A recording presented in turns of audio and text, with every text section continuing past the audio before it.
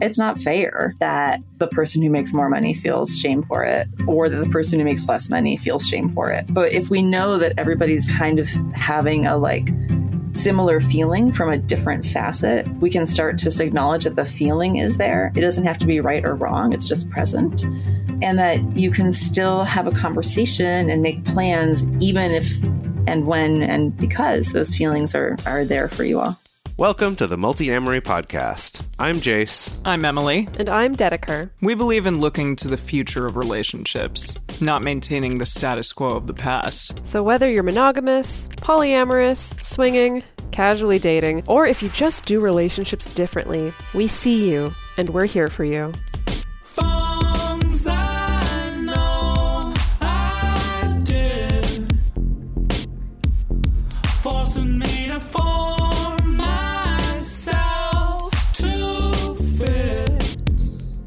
On this episode of the Multi-Amory Podcast, we're talking all about money with Hadassah Damian. Hadassah is a professional strategist, award-winning queer artist, entrepreneur, facilitator, and educator. In 2015, she founded Ride Free Fearless Money, a blog and finance consulting firm with the mission of stabilizing progressive communities by empowering people's relationship to money. She offers consulting as well as online training and workshops to help people create actionable and equitable financial strategies. Hadassah, thank you so much for joining us today. I am stoked to be here. Thanks for having me. We're also super stoked to have you here.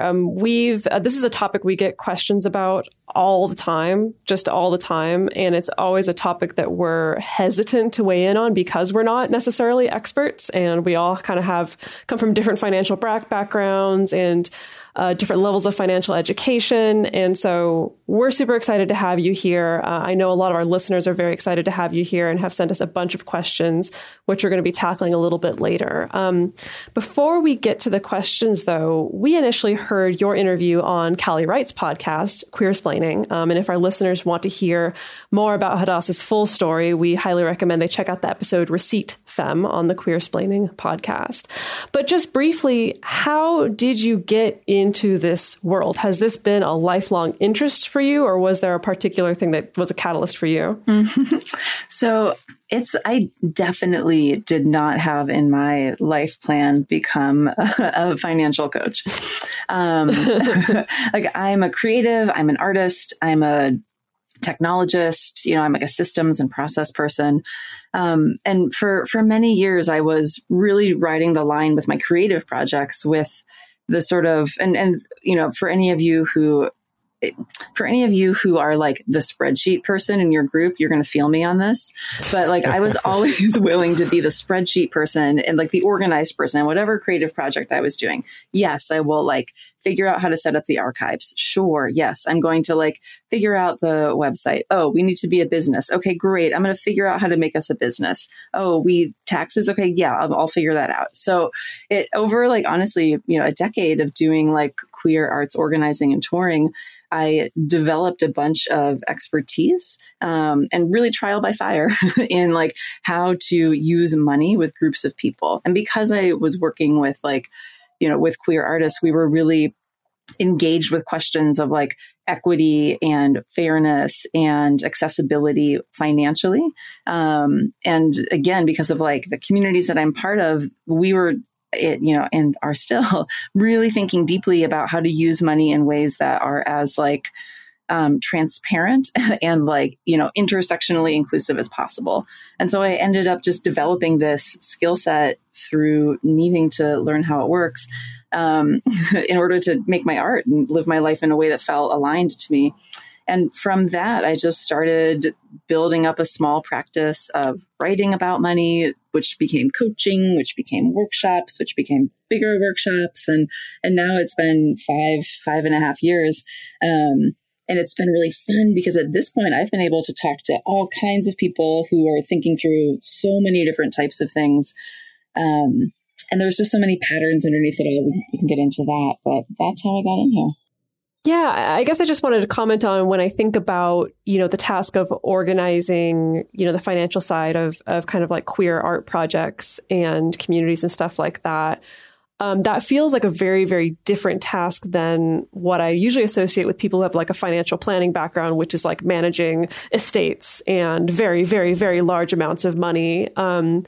And so I'm guessing that this background for you of kind of not only needing to be very, very intentional with money, but also like managing money in a field that's not like, you know, banking essentially and like high stakes trading and stuff like that. I would think means that then that's a little bit more maybe translatable and relatable to, I think, all of us out here in kind of non-traditional communities, just kind of hustling and scraping it together for a living. Totally. Yeah. Like, I mean, think about it as even a statistic, right? How many people need to do large volume, high stakes trading in their lives? Just a few, right? But how many, like the day might come for one of us, but that's a might, you know, most of us though have to make decisions every day about how we want to use money and how we want to use it with other people. So there's like a whole set of really common decisions and things we need to figure out that aren't at the level of how do I set up my estate, right? Right. So we received a bunch of different questions from our listeners on money in general, and some of them came more from like, how do I deal with money from like a non-monogamous viewpoint, and some were more personalized. So for me, I know I feel like I'm sort of trying to figure out my financial situation in a way where I'm finally like making headway on it. And so I guess from that standpoint, like, for example, I received my stimulus check and I was able to put $1,000 of it, you know, in my savings, which I haven't had $1,000 in my savings for a very long time. And so I know that that's sort of one of the things that you hear, you know, from a financial standpoint, like have $1,000 just so that you have a cushion in case something happens and you need to fall back on that. But from there, you know, what are the kinds of things that you would give to somebody really from a very basic level in terms of their financial planning and what they should be doing with their money from there? Yeah. So, I mean, it's a great question. I love that you framed it in terms of like, okay, here we've like, I've got this basic one, right? Like have some money on hand. Yeah.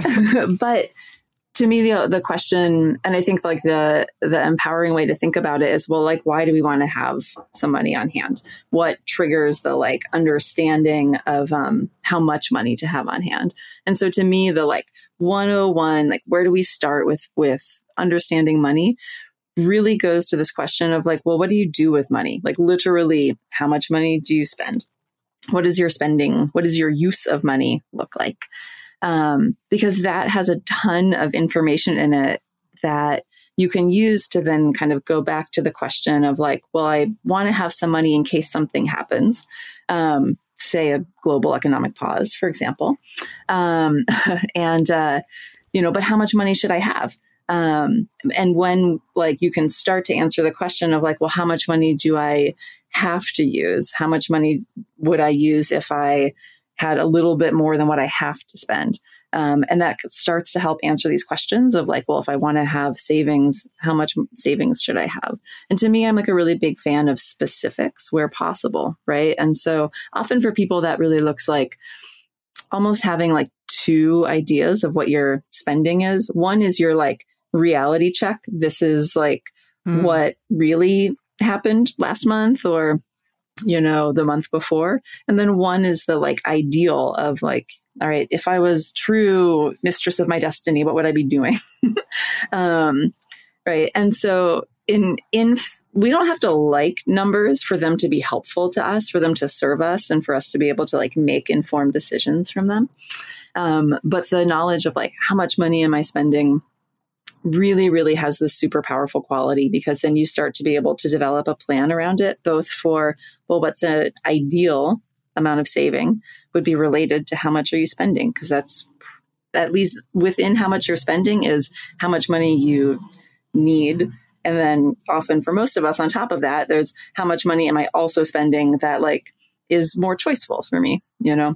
And so there's like, how much might I save from that? And then there's, well, do I like how I'm spending my money? Does it, when I stop and like get that real deal, like look at the numbers, does it feel aligned with how I politically want to show up, socially want to show up? And then we can start answering some questions about, well, what does it mean to spend in a way that feels good, right? And without guilt and like, with feeling like, yeah, this is right. Like there's a report that came out recently that said that sort of one of the many things that's sort of coming out of the like many economic changes like out of coronavirus is that people are thinking about spending our money differently. And about 25% of people said that they wanted to spend their money in ways that was more, what was the word? That was more aligned with their values, essentially. Right. And so I think there's like a really big, this is a good moment, right, to stop and say like, all right, well, if I was going to do that, spend my money more aligned with my values, the first question to answer is, well, how am I spending it now? What am I doing? Yeah, I think you hit the nail on the head there, because I know for myself, the fact that I did get laid off, I am on unemployment currently, but for whatever reason, and I think that there are a lot of reasons, I'm actually spending way less than probably I ever have in my adult life. And I think part of that is because, I'm not driving every day. I'm not having a huge commute, but also I'm not going out and spending a huge amount of money in that fashion. And then I'm also, because, it's a scary time, I'm also not like spending on frivolous things. So I do think that all of that is really interesting when you are kind of put in this position where you have to sort of evaluate and assess, like, do I really need X, Y, and Z thing in my life, or can I instead choose to make financial headway in these other ways? Totally. Yeah, I've been calling that new realities, new priorities budgeting, right? Yeah. Because so many of us have new realities right now, even for people whose income didn't change. Many of us, if not all of us, our reality has changed based on our understanding of how we're going to operate in the world, right? And then for those of us who have lost work, been laid off, et cetera, there's there's a bit more of a like, have to in terms of like reassessing what you're spending and how you're doing it. But yeah, no, Emily, you make a really good point. So many of us are actually changing our habits and changing what we do in terms of going out less or driving less, that we're also seeing the way that we're using money is just different right now. Yeah. Yeah. I feel like with a lot of things that do kind of become a habit, and I think a lot of our spending also can kind of be a habit, whether that's, buying coffee or retail therapy or, like whatever way that looks, that I find with a lot of habits, it's easier to change them when like there's a big shakeup rather than just you're doing your same routine, but trying to like force this habit to change. So it's kind of, in a way, we've all been given a little bit of that push toward like, here's a little chaos that you can maybe take and direct in a certain direction to try to change some habits. I don't know. I never really thought of it like that. Yeah. So going back to this question of just how do you budget at all? How do you get a sense of this? A question that specifically comes up a lot with non-monogamous folks is, how do you avoid going broke from going on dates all the time with multiple people? And let's think about that more generally, not just right now where it's like, well, you kind of can't. So you're not, so you don't. You're right. But you could be sending flowers. You could be renting things on Netflix together or whatever. I can imagine plenty of ways that, we could be connecting and trying to spend money. Although, yes, not as many as before. I mean, I think it's a really good question. And I would slightly change the framing of that question to be, how do I choose how I want to use my money in ways that make my life awesome? And I would imagine that going on dates with my partners and my dearest friends and myself, right, makes my life awesome. So each of us has priorities, right? And everybody has different priorities, and that's great. That's what makes us all exciting, human, different people.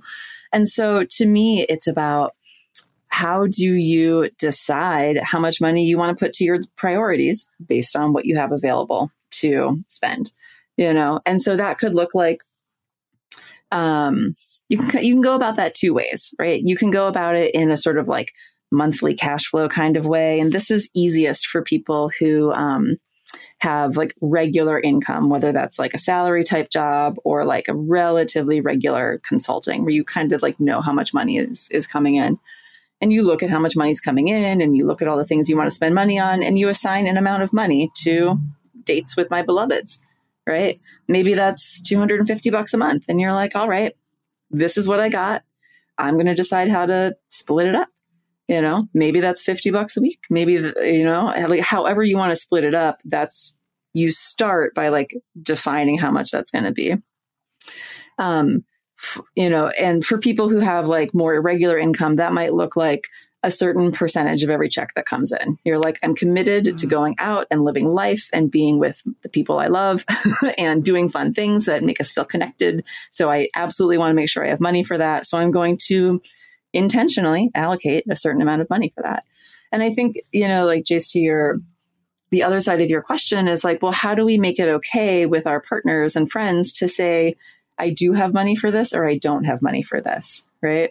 Mm-hmm. And so how do we avoid going broke, going out with all of our dates is, I think, transparency about our financial situation, which is, you know, hard. It's easier said than done. Easier said than done. For sure. It can be. You know, and I can also imagine a scenario where it's like, you want to not just be transparent about your financial situation, but you're also hoping to be like equitable in like how you're like kind of splitting up the resources that you're putting towards like different experiences with different partners, right? And sort of having transparency in within that, like, you know, like I can imagine, you know, a scenario where you might want to make sure that you could go on like a big vacation with like a primary live-in partner, right? And you're like, look, I need to make sure I allocate a fair amount of money for this because my partner and I, we like to say that we're like, oh my God, we're like vacation lesbians now, but we like to go to like we've been to Europe, we've been to Iceland. That shit's not cheap. So, so, you know, we like save up a couple $100 every month and then we just bike across the Netherlands, like, you know, which I recommend, by the way. But then sounds amazing. You know, do it. When it's safe again, of course. But, and then, you know, you come back home and you're like, all right, like you want to make sure you have resources for like a weekend away with like another one of your partners. Maybe it's a smaller thing that you're doing and you want to go, you know, rent a house and be away for a little bit. What you have to do, look, whether you have no partners, 7 partners, more or less, anywhere in between, you step back and you say to yourself, what am I trying to accomplish in the next year? What do I want to do in the next 6 months? How much is it going to cost me? And then you walk back from that and you say, well, if I'm here today and I've got this like $3,000 Europe trip and I want to make sure I have at least money put aside to go 2 weekends away with 2 of my other partners, I need to like make sure that I'm putting $4,000 aside so that I can do this. And that means that maybe one less big night out a month, but it means that I'm able to like do these other things. So it's some of it is, I mean, it's strategy, it's planning. That's where money seems boring, but it's actually interesting because it means that you're enabling yourself to do some of these bigger and other things you want. And that's where you can like go into a conversation, right, with one of your partners and be like, look, yeah, I know we always go do X, Y, Z, but I want to change doing that because I want to make sure that I'm able to go on these trips that are really important to me. And so you frame it in terms of like, what's important to you and why are you making a change or being sort of like intentional about something in one way or another. Yeah, I think that what you were just getting to there also, I think, ties back to just how emotionally we feel about money. And part of that challenge, like with this date question, is like I think about. I have a good friend who he and I are both non-monogamous, both had multiple partners at different times in our lives. And in terms of the way that we go on dates, he does a lot of very expensive dates with his partners. And I would say roughly, let's assume income wise, we're pretty much same as each other, right? So it's not like he's got way more money and that's why. But for him, I do think there's kind of this emotional, either that I want to do this to give this experience to my partners, or maybe that he feels like he has to. Mm-hmm. Like he needs to do something big enough to like indicate that he loves them or cares about them. Whereas I tend to not do a lot of very expensive dates. And I guess I'm just not so convinced that there's qualitatively a difference in our relationships and the quality of our dates. But I do know that for him, there's kind of this feeling of like either needing to do that or something that's tied to the amount of money something costs. Totally. Is that something you find comes up a lot with clients? I mean, I think what it is like, how do you express love and care, right? For some people, it's acts of service. For some people, it's listening. For some people, it's touch, right? Like that's a whole, I think, other language that we speak. But if you know yourself and you know how you express, and if, you know, in the example of your friend, if part of what is really important to you is like lavish, kick-ass dates, van, you know, great. No judgment on no judgment on any priority that anybody has, right? Or any choices that we want to make. It's then saying, all right, this is how I want to set my life up. And this is what's important to me. And therefore, I need to make sure that I've got a chunk of change put aside for these dates that I want to go on. And again, I think there's this like financial concept called sinking funds. I really wish I knew where this came from. But it's also, I think, known as like the envelope method. It's this idea that like every month you take a certain amount of money, or every time you get paid, you take a certain amount of money and you put it in either a real envelope or like a special savings account. And you don't necessarily spend that amount of money every month. But I mean, in sort of like boring landia, this is how you like save up to make sure that you can cover car expenses when they come up, or if you have a house that you can fix your roof when you have to do it. But you're like, oh, okay, I put $200 a month into an account.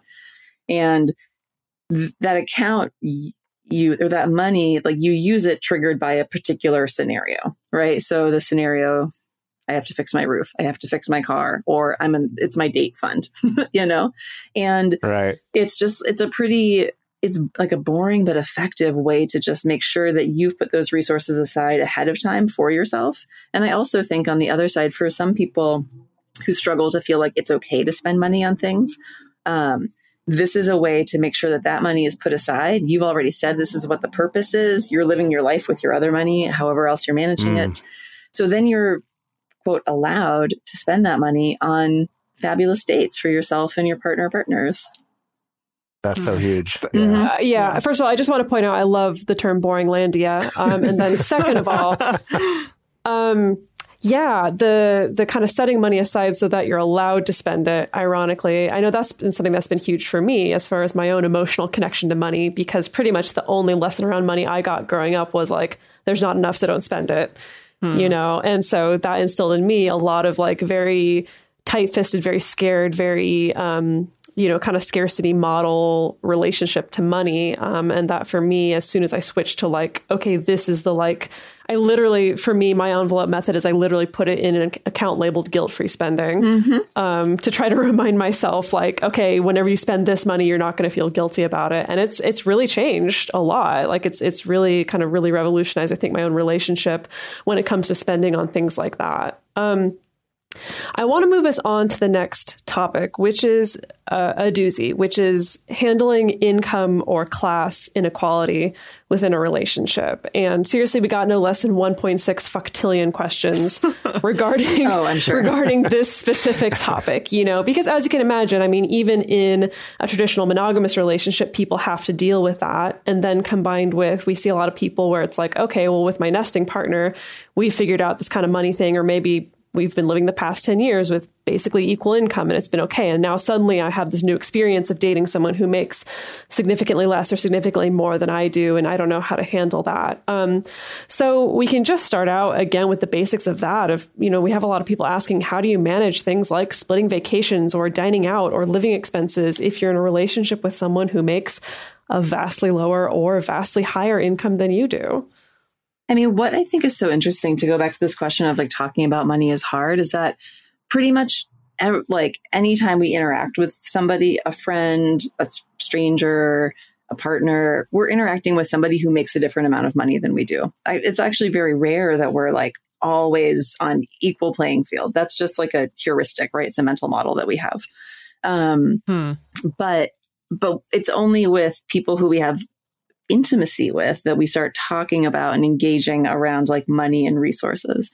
And so I just think it's really interesting that it's like, this is where it comes up, like in relationships, because it's always happening. We're always navigating this, like this field of, we are different than other people around money and resources. And I'm noticing it a lot in terms of like seeing calls for donations and sharing resources for people who aren't unemployed right now, and like the sort of tensions around that. But I do want to answer this question because it's crucial, right? How do you split income, or how do you split costs, or how do you start thinking about splitting costs with someone with whom you have transparently shared, or at least have a sense that you have different income levels?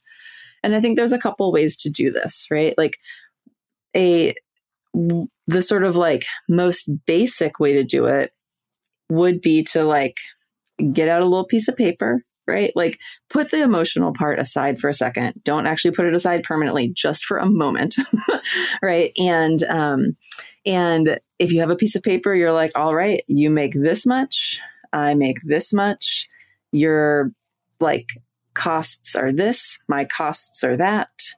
You have this much left in spending money, I have that much left in spending money. We can like add it up, get a total. You have a percentage, I have a percentage, right? And that's like, and okay, great. Like, the total amount of money we have between the two of us is $5,000 a month. $3,000 of it is mine. $2,000 of it is yours. I'm 60%, you're 40%, right? That's the sort of like basic layer.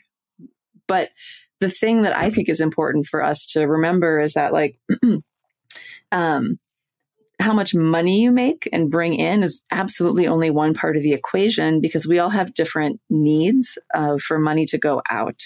And that isn't usually correlated to our income, So, and when I think about needs for money to go out, I'm thinking about the person who sends money back home or like helps their mom or their sibling. I'm thinking about somebody who has like a chronic illness, right? Or like some ongoing health need, and they like, or mental health needs, and they're like spending a lot of money on therapy, health, wellness, etc. Or I'm thinking about the person who has like a massive student loan payment that they make every month, right? There's like so many like really real and realistic things in there that I think it's important for us to not just look at how much money comes in, but for each of us, like what are your like taking care of myself holistically things that money has to go out to every month, before you really start to like compare how much money you have to somebody else. I also think it can be really helpful before you like compare to start answering questions about like, well, what does it mean? Or how did we both get to a scenario where we make different amounts of money? Because I think it's also not quite equitable to say, well, you make $2,000 a month because you choose to work part-time, because you feel really comfortable working part-time, because you like feel like you don't need to save money because there maybe are like financial resources in your family. I choose to work full-time because there aren't financial resources in my family. So I have more money, but I also, don't feel comfortable working part-time. You can also account for that with what I would call just like a sort of like an equity. You would just like tweak the sort of like amounts of money that you're comparing, with like I call it an equity adjustment, right? You might be like, okay, for that, in that scenario, let's like take these percentages that we get to, which are just a conversation starter anyway. They're not like written in stone, and change them because we're accounting for something right on the back end. And so like, for example, with my partner who I live with, like that's what we do. Like she is in school. She's like on like a very small stipend. I have a day job. I have a project. I have investments. Like I make, like just throw a zero on the end of what she makes is what I make. But it's not that I, pay 90% and she pays 10%, because we do this equity adjustment, because I come from like a working class family. And for me, I'm like, oh, I gotta save a lot of money to just kind of like feel like I've got this like stable nest under myself. And you, with each of your partners in any of your relationships, whether it's a romantic partnership, a platonic life, a platonic life partner who you're going on a trip with, whatever it is, you can have this conversation and think about, well, what is right between the two of us based on what comes in, what we need to spend, and the situation in which we're in. I want to pause there because there's like a ton in there. No, it's great. No, that was fantastic. And it reminded me, I want to give a shout out to your website, and we'll, direct listeners to some more information about where they can find you and your resources at the end of the episode. That I noticed on your website, since you offer a lot of your services sliding scale, you have this really robust chart for figuring out sliding scale that sounds like it's kind of like that equity adjustment that like takes into mind things like your family resources, your level of education, the amount of debt that you have relative to how much money you have. Because I do think that when it comes to money, we are so used to attaching to the number and the number feeling very black and white. And so it's kind of like, oh, well, you make $100,000 and I make $50,000. So that's all the information we need. When that's not necessarily the case. Or on the other side, there's the opposite seemingly black and white argument of like, yeah, but we're both equally getting to enjoy that date, so it should be equal.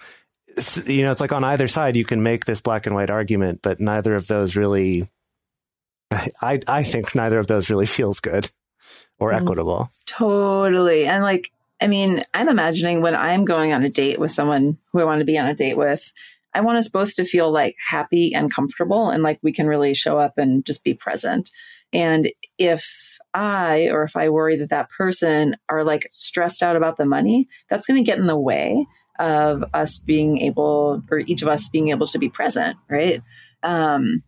Which is rough. So to me, I think about having these money conversations and kind of like setting up ways that you want to try approaching money together. And I always say like the thing that you put the thing that you like put together with your person or people, it's just the thing you're trying now. You can always come back to it and change it if it's not working. You're not writing it in stone, So with whatever it is that you're trying, it's always going to be in service of everyone being able to show up, and be more present.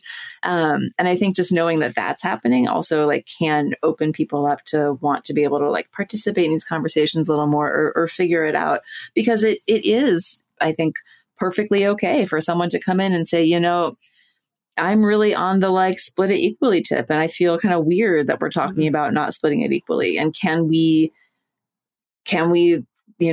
unpack that with me? And that person is as entitled to being heard, right? And like having their proposal for how to do things considered as anybody else, right? It's all, to me, money is really, it's about decision making, which is why it's interesting, because we're like taking information, weighing how we want to decide on it, and then, moving forward with whatever decision we come out with. So to kind of continue along with this idea of like, what is equitability and what is being equitable in your relationships, we got a listener question about, I think this kind of pertains to those people who do live together. But the question is, what if my partner makes more than me and expects me to compensate for the income inequality in housework or other types of labor, like maybe emotional labor or something along those lines? Like, what does that entail? Is that icky? Is that okay? Etc. Yeah. I mean, to me, that's a question of like, how do you and your partner or partners want to be in conversation about how you get things done in your household, right? Because money is just one resource that goes into making a household run. There's all the time of getting things like cleaned. There's all like the sort of memory, executive function and like emotional labor of like just remembering things and, doing emotional work. As the rememberer, I'm like, oh, it's a lot. But anyway, right. So one thing you could genuinely do, and something I've done with groups of people, is to like literally list out like what are all the things that happen in our household to make our household work and run. And then this is a conversation with, group or two of you. Okay, great. Who's going to do what? And how do we want to make that work? And, then that's your opportunity for like potentially someone who maybe like works more / makes more money. Those two aren't necessarily, the same thing. To say, hey, like I spend a lot of time working. Therefore I can't do ABC. Right. Or I have resources. I would much prefer, I worked with a partner with two people one person who was like, I work a lot. I would like to pay for a housekeeper so that I'm responsible for the housekeeping, but I'm outsourcing that work. So that, you know, and then this thing for our household is done. And then what are you going to do? Right. And so like the other partner took like another thing or two on the list. And so the question, you know, my partner wants me to do other things because I'm not contributing financially. To me, that's like an opportunity to step back and say, okay, what are all the things that our household needs? And how do we want to like intentionally, consensually, actively choose to split those things up so that we can all feel good about how we've decided to try moving forward? Yeah, that's a great answer. Yeah. So we also got a lot of questions, you know, from people who are kind of in arrangements like this, where either they make a lot more or a lot less. And again, to bring it back to the emotional side of things of, you know, we got a lot of people asking about how to handle the feelings that all this brings up, because we had a lot of people who maybe they're more financially privileged and maybe they may feel guilty or sometimes taken for granted. Someone who's in a less financially privileged position, especially if their partner is maybe supporting them, they may also feel guilty or feel insufficient or things like that. So I guess I wanted to bring it back to talking about like the financial side and especially the guilt that I think comes up when there's an imbalance of some kind here. Yeah. I mean, having like had pretty deep money conversations with like, man, 400 or 500 people at this point, something that I've noticed is that, you know, and like, you just nailed it, right? It's like coming from either side, there's like this sort of guilt, there's just discomfort. My hot take is that like almost everyone has the like secret feeling that they're doing money wrong, regardless of what you're doing. And that almost everyone, certainly not everyone, almost everyone has like some thing about money that they feel uncomfortable or ashamed or like it's not right about, which I think is connected to the like, I think I'm doing it wrong. Because I hear that with so many people, to me, I start to think, well, you know, this is not like an individual problem. This is not a particular like couple or partnership or household. This is a cultural narrative that like many of us have just really, really deep in like how we understand how we're supposed to or not supposed to be like interacting and talking about money. And so what do we do when there's something that's like we're not supposed to talk about and it's bad and nobody can do it right and it's like shameful? It's like get it from behind the curtain out. Right. And there's this like famous, you know, study that people would rather talk about sex than talk about money. And so I think a lot of us have had like, you know, thankfully a lot like you know, experience and practice and like talking about like desire and sex and sexuality and consent. And like these skills can serve us all really well when it's time to talk about money, because you know, it really is about like listening to other people and like asking questions from a place of like curiosity and non-judgment and practicing non-judgment with ourselves too. And so like an exercise I like to give people is to like do some money storytelling with your partners or your, you know, and that could look like anything as simple as like, you know, what was your first money memory or fill in the blank. I think money is right. Or, wow. You know, my family failed to tell me X about money, but here's how I learned it, right? Like you can actually increase intimacy and know more about like where someone else is coming from by asking them a question about how they approach money.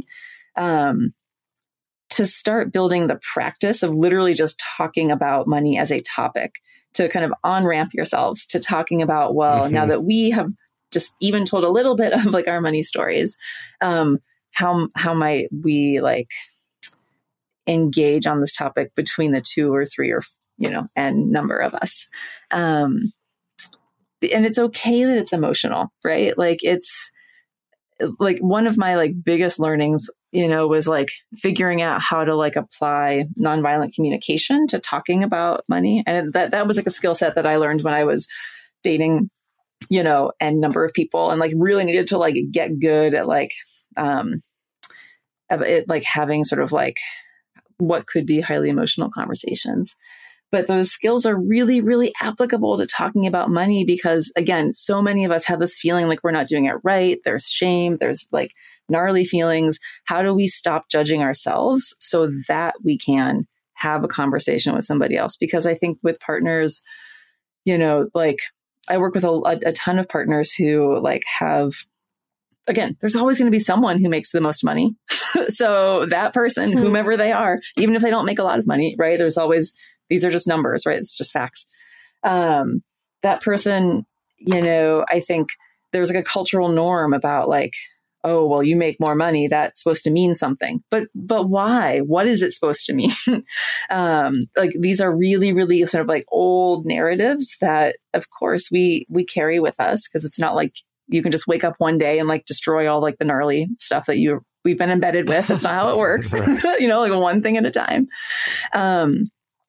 And I think a lot of it is like, it's not fair, right? That, the person who makes more money feels shame for it, or that the person who makes less money feels shame for it. But if we know that everybody's like kind of having a like similar feeling from a different facet, we can start to like just acknowledge that the feeling is there. It doesn't have to be right or wrong. It's just present.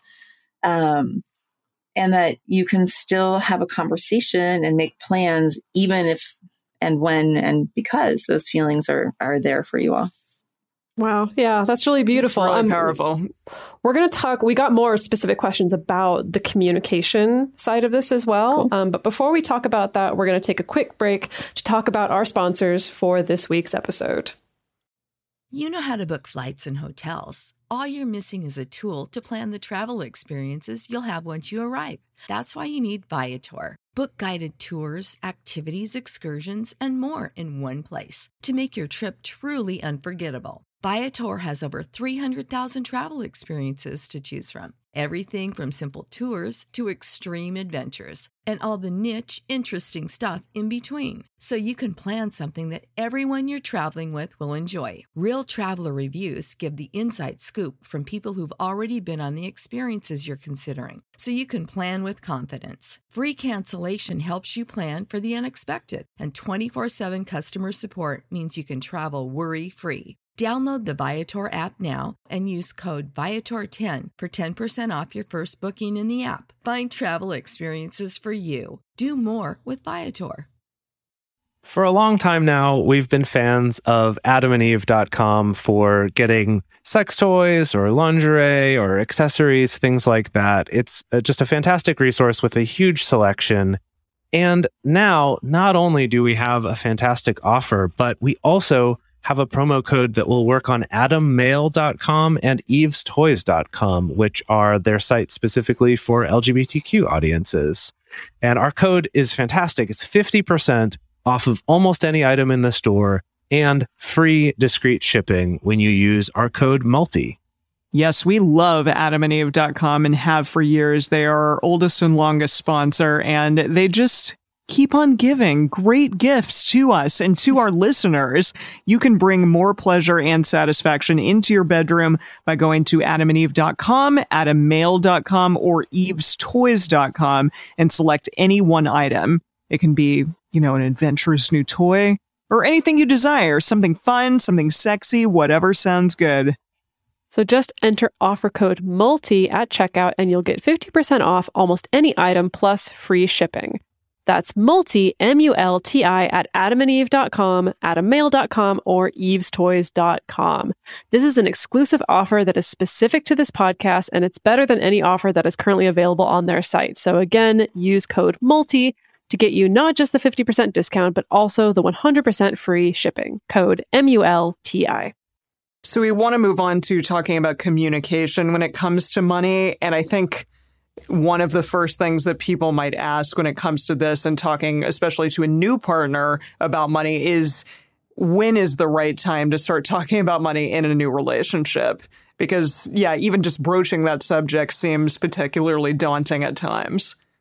That's an interesting question because to me, that's really kind of connected to potentially what your goals are, which is a weird thing to say in terms of relationships, not always, or like what you think is going to happen, right? And so what I mean is like, if you're like a first date, a second date, maybe not the right time. But if your first or second date is like, ends up being like a super expensive trip to Reno, like, then maybe you are going to talk about money, earlier Right. on, because you're going to be actually having that conversation of like, well, who's paying for the hotel and so some of it's just going to be about what are you trying to do, practically. But, I think also if something you're trying to do is like find a nesting partner, find somebody who you're trying to live with within not a horribly long amount of time, I would say within a couple months, you probably do want to start having that conversation of like, hey, like, how do you approach money from like a sort of household and operational standpoint? And some of that you can observe, right? Just by like watching how people, do their money, transactions when you're out and about with them. But some of it is a conversation. How do you think about your finances? Like, do you have financial goals that you're working towards? Like, do you ever think about sharing money with a partner? You don't have to immediately go to the like, how would you and I share money? Because you don't know that yet. Sure. But you can start, I think, like seeding the conversation. Yeah, that's a hard question to answer because it's going to be so situational. Mm-hmm. Yeah, well, I think related to that, I really like you talking about the money storytelling. That seems like that's really good for, especially if you've been in a long-term relationship with someone. Actually, you know what? I changed my mind about that because I feel like the money storytelling seems like an exercise that's building intimacy ultimately, the same way that we tell stories to each other about sexual experiences or childhood trauma or things like that. I feel like money could very easily get roped into that. And that's something that I feel could very easily happen relatively early on in a relationship, kind of depending on the kind of relationship. But, people do ask us like, what's the easy, suave, cool, and totally non-awkward way to bring up the topic of money with a partner? Like, what's the super coolest way to actually seed that conversation with somebody?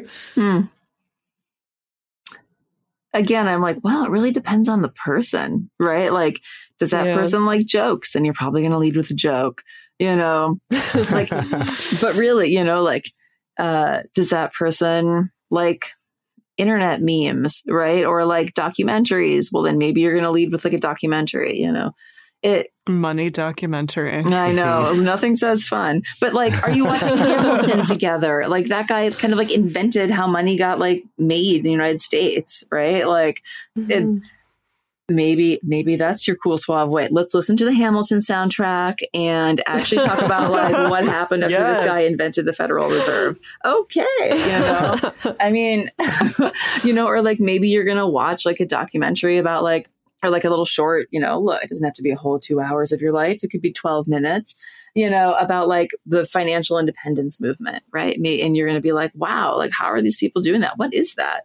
And again, I think it's a really interesting sort of like world of money landia because it's people who are like, how do I take a norm and do something totally different, right? And just completely like hack this norm, right? And so maybe you start the conversation with someone that's not, like by not talking about yourselves, but just talking about like, how does money work? And you start to understand how does that person think it works? Or, we're watching our economies in so many of our countries change, like slow down. In the US, we just reported a 14.5% unemployment rate for April. You could just try a topical conversation, right? Like, what do you think about that? Why do you think that's happening? Who do you know that's impacting? Or if your person is impacted, what's it like to be part of this like large number of people? What do you think? And so it seeds a conversation because now you're asking, what do you think? How do you feel? And it can get you into a conversation of like, well, do you ever wonder what you want to do about that? Like, what are you thinking is next for you? Right. And it kind of can like lead you into these conversations so that you're not approaching it like, it's like we never want to be that awkward dad who's like, sit down at the table with me. We're going to bust out a notepad and I'm going to ask you awkward questions. Nobody wants that, right? So really then well, unless that's your thing. And then, you know what? That's totally okay. But like negotiate it first, right? We all negotiate first. Always, always. Right. Right. So maybe really the question is like, how do you like approach talking about money in a way that like lets that person feel like it's like a consensual choice to go in to the conversation. And like maybe you even like when it is time to have a money conversation, you make a date for it, right? Hey, I really want to be able to like actually talk about how we use money together. I know this could be like a sticky conversation. When would be good for you to talk about that with me? Right. Right. Yeah. And the idea of setting up a date for it, the thing that this conversation has been making me think is we have a thing called Radar, which is this regular monthly check-in that you can do in a relationship. And there's sort of a list of topics you go through. And one of those topics is money. Mm-hmm. And I was just thinking something that we should add to that in the money section is just like each time you do it, ask a few of these storytelling questions. So it's not just a like, let's sit down and practically do this. But I'm actually kind of excited next time Dedeker and I do a Radar to be like one of those questions you said, like, what's your first memory of like knowing that money was a thing and how it worked, or something like that. Could be a really cool way of, like you said, building intimacy, but also having that question on a deeper level than just like, how are we going to afford to fix the leak under the sink? Totally. Yeah. And then, like you said, then you're not like dreading the conversation. You're actually thinking about how it's going. You're going to learn something about somebody that you care about, which is always a positive, right? To like understand each other better. Right. So the next question that we got here is, what's the best way to support a partner who's going through financial stress if it's not desired or not appropriate to financially support them? Like, what's a good way to support someone other than that? Yeah. So I like to think about like one of the greatest things about having partners is that you have somebody who you respect, you like, you care about, who you are like incentivized to show up for. Right. And so to me, then like, it's kind of like having someone who's like a cheerleader, who's on your team. You don't have to do all the same things to like have a great, relationship with somebody else. So one thing you can do is just say, hey, is there like a task I can take on for you? Right.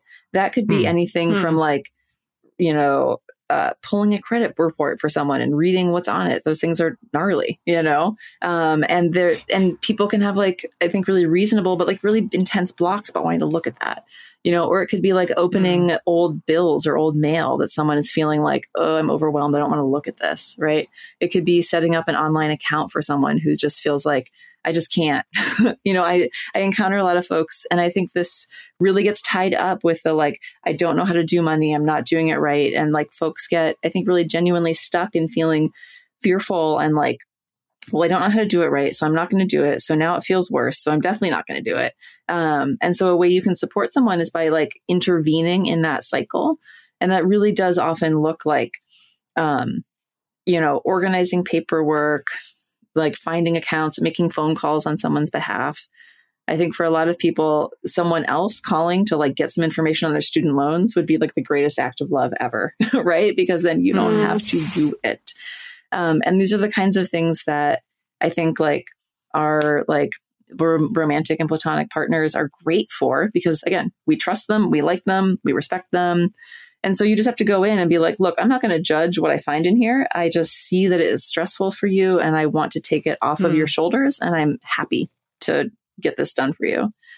Could I ask sort of the opposite side of like, what might be some things that are not appropriate? Like not great ways to help? Because I feel like I see that too, this desire to like, well, let me come in and tell you how you should be doing it. Yeah. I mean, telling someone how to do, here's my hot take. There's a lot of ways to do money right. Like we all think that we don't know it, but actually there's a ton of ways to do it right. It's just about finding the way that works for you. But hounding someone on what your way is pretty much guaranteed to like get someone to not want to do it your way. It's like it's like a pretty good way to not get what you want. But, so it is about finding that line between like, hey, you're telling me you're stressed about this. I'm offering to do this part for you. Do you want that? So like consent always, right? Like, do you want me to do this thing for you? I also think a thing you wouldn't want to do is like, if you had a partner who for some reason, like you didn't fully trust, don't give them your bank account numbers and social security number, right? So like these things I'm suggesting are like with someone with whom you have a trust relationship. I mean, that's might be known, but probably worth saying anyway. And I think from the other side, like shaming someone for not doing something the way you would have done it or on the timeline you would have done it on it's really unhelpful because that person is probably already feeling shameful that they have not done this thing. If we go back to the, like, most people have like some feeling, of shame connected to money somewhere. Those things don't help. Right. That makes sense. Yeah. So finally, we're going to move on to sort of big picture future type stuff. And our listeners were curious if it is ever possible. And I think where my head with this was like a V scenario, for instance, in non-monogamy. But like, is it ever possible to intertwine finances with multiple people without it just being like a big, convoluted, complicated mess? It is possible to entwine finances with other people. I think without it being a convoluted mess, I'm like, define convoluted for me and tell me how organized you want to be. And then, I can tell you like how it's going to work. I mean, what's interesting to me is that like, because I like, am a business owner and I work with lots of people who have businesses, the thing about that I think that people find difficult about working with money in a business context is that you have to have a fair amount of tracking and transparency for it to work. And so you have to have some systems that you set up where you kind of like know what's getting spent and how much money's in this account and who has the cards and what's our plan. You like kind of have to have a little bit more front end work. And then you have a system and you work it. And then it's not necessarily convoluted at all. You just work your system. So it is possible to like have multiple people use money together in a way that's like pretty transparent, but everyone doesn't have to do everything. And I think some of the best models come from the world of business and come from like worker cooperatives and like democratic workplaces where people are really thinking about how to have these conversations about money transparently. But we don't necessarily. Yeah, I think. Yeah. Oh, no, go ahead, please. Or I'm sorry. Yeah, just in terms of something being convoluted, I guess I was thinking of like, if I'm the hinge and there's a person who, I'm splitting my resources and time between two other people in ways, but they are not doing that with each other, then, there is a potential maybe for more convoluted things to happen. But I guess what you're saying is that, you can still figure it out in various ways. Yeah. I mean, it's like you kind of would be working two plans. Like I worked with a triad who was essentially setting that up. And the person who was the hinge, like first to go back to the very beginning, had to know how much money was coming in, had to know how much money it cost. Like they were rent splitting in two places, right? So they're like, all right, like what are my costs with this household? What are my costs with that household? Like they had to be pretty clear on like what they needed so they could set up this kind of bifurcated plan. And I think like they had like the way that they had it set up where it's like one person was someone who they lived with most of the time. And so they had like shared accounts and they managed their money together in one way. Another person who they were with, they just like spent weekends with sometimes, but regularly. And so they didn't have shared accounts, but they had this other way of managing their money together. So it wasn't like super easy to set up, right? They did have to have two working plans that they worked differently. But from like their experience perspective, they were like, well, I know how much money I have and how much I need to like kind of make sure I have available for these two scenarios that I'm in. So I can make it work. Right. Yeah. It's like it takes intention. It's not something you can just be like, oh, throw this together and then it's done. Go. Yeah. Yeah. We sometimes get asked, you know, I don't have any personal experience with this. I don't think the three of us have necessarily personal experience with this, but we get people who ask about things like property ownership or bigger purchases that have more than just a couple involved, you know, like, I mean, we have people like 7 or 8 polycules, not necessarily that everyone's in the same relationship together, but they're connected and kind of like a chosen family unit choosing to go all in on a home. I don't know. Do you have any experience with that or any advice for that? I do. Yeah. I mean, the first thing I will say is like, once you get into like owning things, you're also going to want to tap a friendly lawyer, just to make sure that you're like setting things up right in your state. And that like once you own things with other people, especially like assets that whenever you own something with somebody else, you want to think about the end state. And so there's 2 end states. One is we want to sell this or I want to get out. But the other end state is like one of us passes away. And so, you know, once you're like owning property, even with just one other person, you really want to think about, well, like, God forbid I get hit by a car and my like evangelical brother ends up co-owning this because I didn't set up a will. And now you own a house with this person who you never tried to own a house with, you know, you want to think about the end state. So, and that's going to be like different depending on where you live, which is why lawyers are very helpful because they understand exactly how to set things up. But so that caveat firmly in place. Yeah, I mean, it's interesting because like property is, at least in the US, which is what I understand the best, but like kind of in the Western world, is like set up to kind of like flow really nicely with like a nuclear family marriage scenario. And like the sort of like who owns what really fits well if you just want to be married and own property together. And anything else, you're a bit of an edge case. But it's very, very doable. What I often will see people do, not often, but like with decent regularity is like, you know, 1 or 2 people will be on a mortgage. If this is like a getting a mortgage scenario, which for most of us it is, but not all of us, 1 or 2 people will be on the mortgage because mortgages, they get kind of like, they are not going to put 7 people on a mortgage. Unless you're getting a commercial mortgage and you all have an LLC together. That's a whole other scenario. It's much, much harder to get. It's a way easier to get like a mortgage for like a residential mortgage. So often 1 or maybe 2 people will go on the mortgage. Again, 2 if you are married or like you really are willing to hack the paperwork together. But then as many people as is appropriate for your chosen situation go on the title for the property. And again, if you're going to own something like a property with someone else, you want to trust them. You want to think about the end, right? But that's absolutely how I see people do it. It's interesting because then you also have an opportunity to really think through. Probably not everyone is going to put in the same amount of money at the beginning, right? If we go back to this, like everyone has different amounts of resources. Certainly somebody makes more money than everybody else because that's just numbers and facts, right?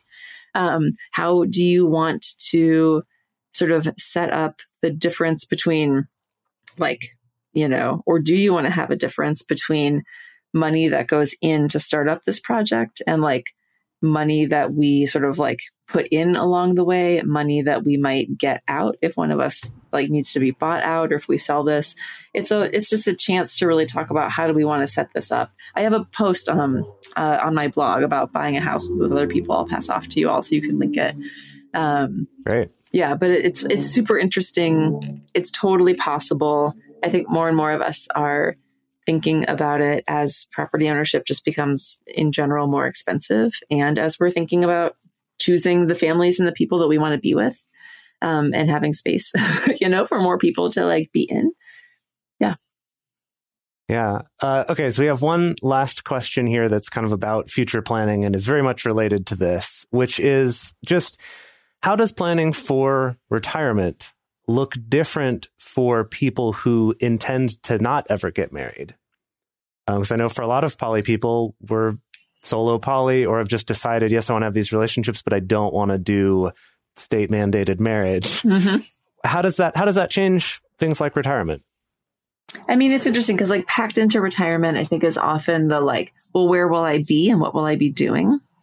Right. Which is a question that, you know, hypothetically is just automatically answered by marriage. Well, I'll be with this person and we'll be wherever we decide to be, you know, in our house that we own, in the house that the two of us own. Yeah. And it's just easy. Right. And yeah.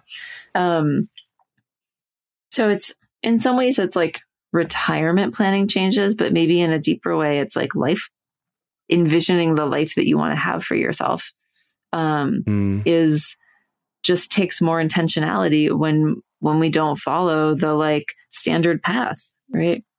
So what are the things that you might think about? Like you might really just think about, and something I hear a lot of people talk about is like, well, you know, me and my friends were like, well, where's the old punks retirement home, you know, for like wayward queers, right? I'm like, where's the spot that has a cabin that we can add another cabin, you know? but to me, what that is that's like resilience planning outside of traditional norms, which a lot of us, I think, are thinking about, especially right now.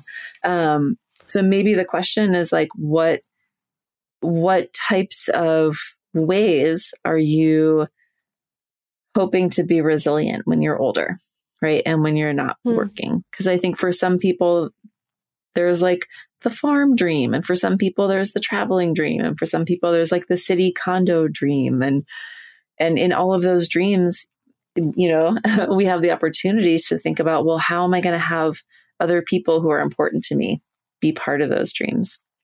You know, am I like, you know, and then you get to start deciding for yourself. Do I want to be like my own center point, but make sure that I have like space, physical space, to welcome people in? Or do I want to make sure that I have resources so that I can like go travel to be with people who matter to me? I think it's thinking a little more expansively.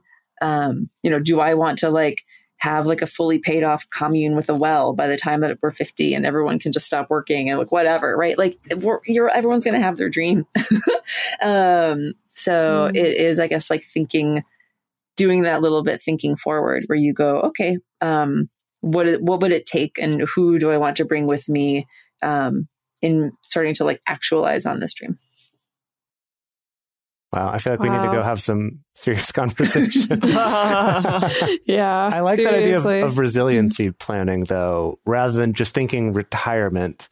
Because as soon as you say retirement, it's like your mind gets filled with, I guess, these like traditional visions of what that is, or just like question marks fill up your brain of like, I don't even know what that could even look like. So I like that idea of just resiliency planning, or just kind of in general, like what would I like my life to look like then, and the people who'd be involved in it and stuff. That's great. Yeah. Well, Hadassah, this has been fantastic. That hour went by so quickly, and there's so many good things here. I'm really excited to hear what our listeners have to say. But before we go, where can our listeners find more of you? Yes. This has been so fun. I love this combo. So folks can find me at Ride Free Fearless Money, at the internet places. So ridefreefearlessmoney.com is my website, my blog. There's like just tons of like writing resources there. Ride Free Fearless Money on Instagram, Ride Free Fearless Money on Facebook, RF Fearless Money on Twitter, which I use in a mediocre kind of way. So find it or not, up to you. Yeah, those are the spots. And I can definitely attest that your website, Ride Free Fearless Money, so many resources between your blog and online courses that you offer and workshops and things like that. I highly recommend people go and check it out. There's just a wealth of resources there. We're going to stay with Hadassah for our bonus episode. We're going to be talking about figuring out one's personal money values. We're going to be talking about choice and control regarding money, as well as other things. If you're interested in getting access to that bonus episode, go check out our Patreon. So we would love to hear from all of you. What are your thoughts around this? What did this bring up for you? What are the plans that you've made in regards to your own money? What are the conversations you've had with your partners regarding money? Did they go well? Did they go horrible? What have you learned? The best place to share your thoughts with us and with other listeners is on this episode's discussion thread in our private Facebook group or Discord chat. You can get access to these groups and you can join our exclusive community by going to patreon.com/multiamory. In addition, you can also share with us publicly on Twitter, Facebook, or Instagram. You can email us at info@multiamory.com. Multiamory is created and produced by Jace Lindgren, Emily Matlack, and me, Dedeker Winston. Our episodes are edited by Mauricio Balvanera. Our social media wizard is Will McMillan. Our production assistants are Rachel Shenowork and Carson Collins. Our theme song is Forms I Know I Did by Josh and Anand from the Fractal Cave EP. The full transcript is available on this episode's page on multiamory.com. Lucky Land Casino, asking people, what's the weirdest place you've gotten lucky? Lucky? In line at the deli, I guess? Aha, in my dentist's office. More than once, actually. Do I have to say? Yes, you do. In the car before my kids' PTA meeting. Really? Yes. Excuse me, what's the weirdest place you've gotten lucky? I never win and tell. Well, there you have it. You can get lucky anywhere, playing at LuckyLandSlots.com. Play for free right now. Are you feeling lucky? No purchase necessary. Void where prohibited by law. 18+. Terms and conditions apply. See website for details.